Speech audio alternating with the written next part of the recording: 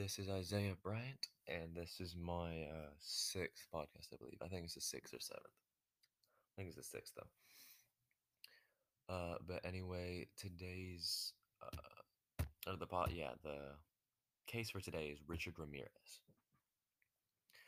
And Richard Ramirez is kind of interesting because he's one of those that the case isn't just going to be one specific incident.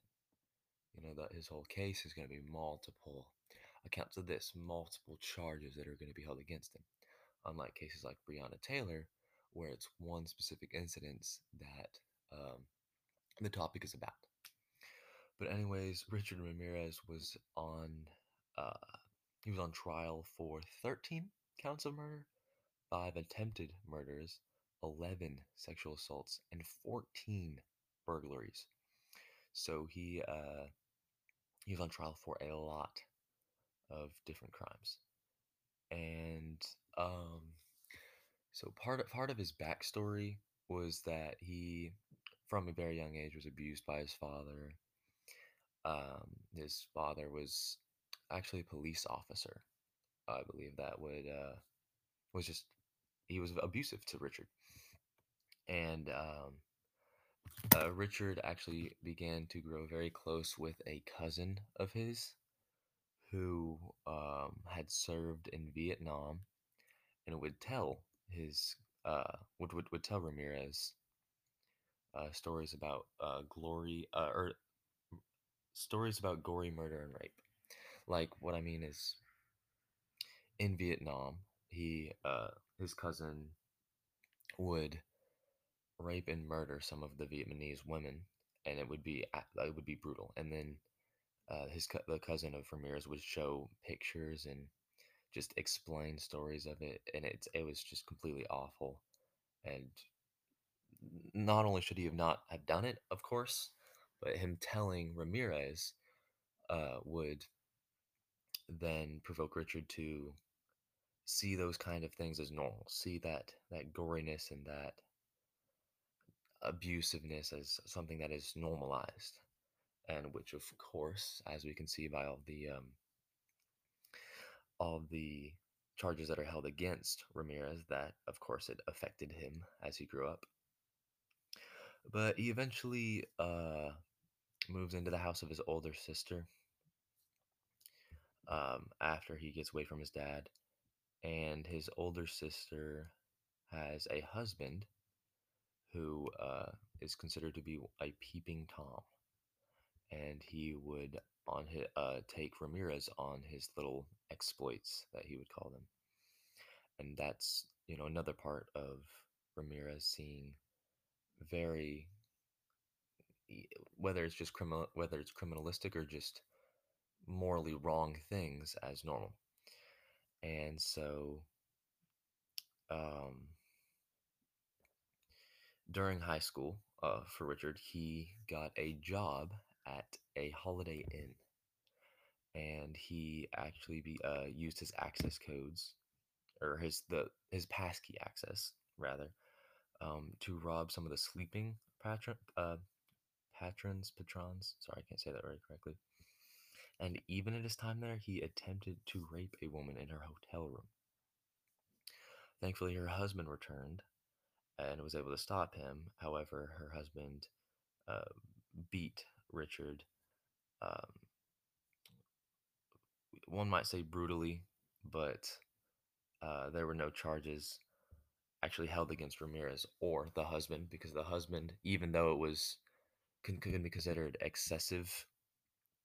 excessive beating, uh, it was to stop Ramirez for the crime he attempted to commit.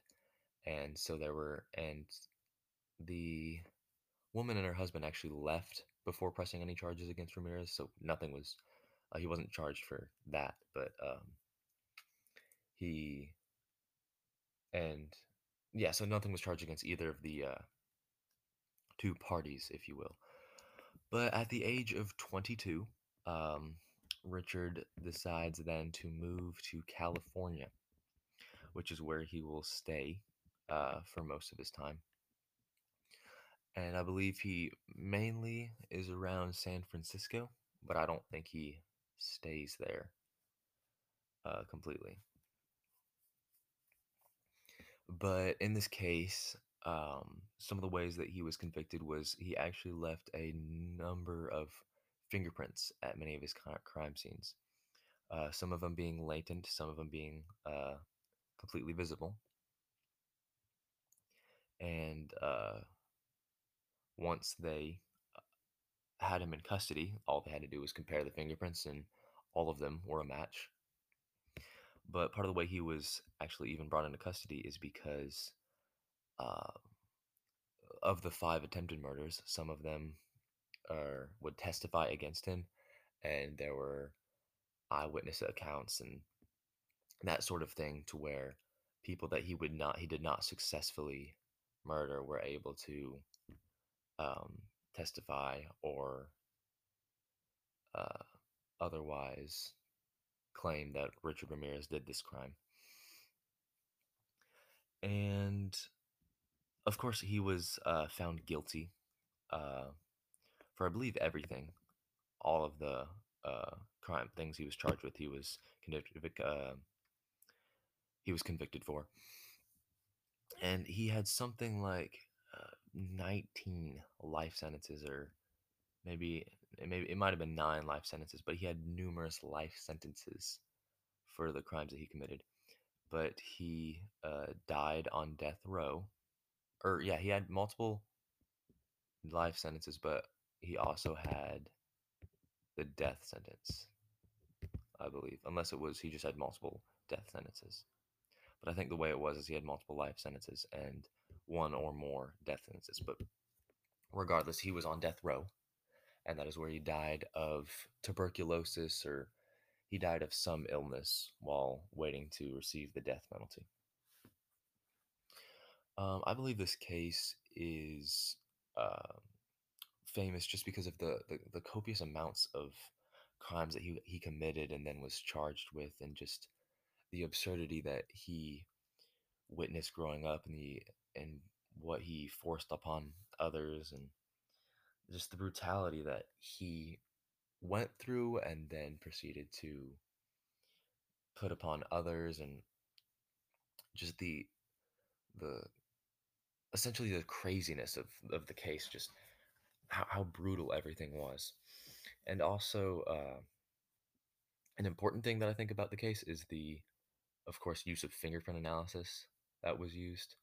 um, he was taught by his Vietnamese, or his brother, or his sorry, he was taught by his cousin who served in Vietnam, um, how to do what he called a stealth takedown, or a stealth kill, which is what helped Ramirez to do his burglaring, or to it helped him to be able to burglar multiple places. But he was never taught how to hide his fingerprints, or that was if it was even necessary. So it resulted in him leaving multiple and a large amount of fingerprints at uh, all of the scenes of his crimes, which of course were then used in court uh, to convince a jury to convict him. I think that is it for this episode on Richard Ramirez. Yeah, that is all.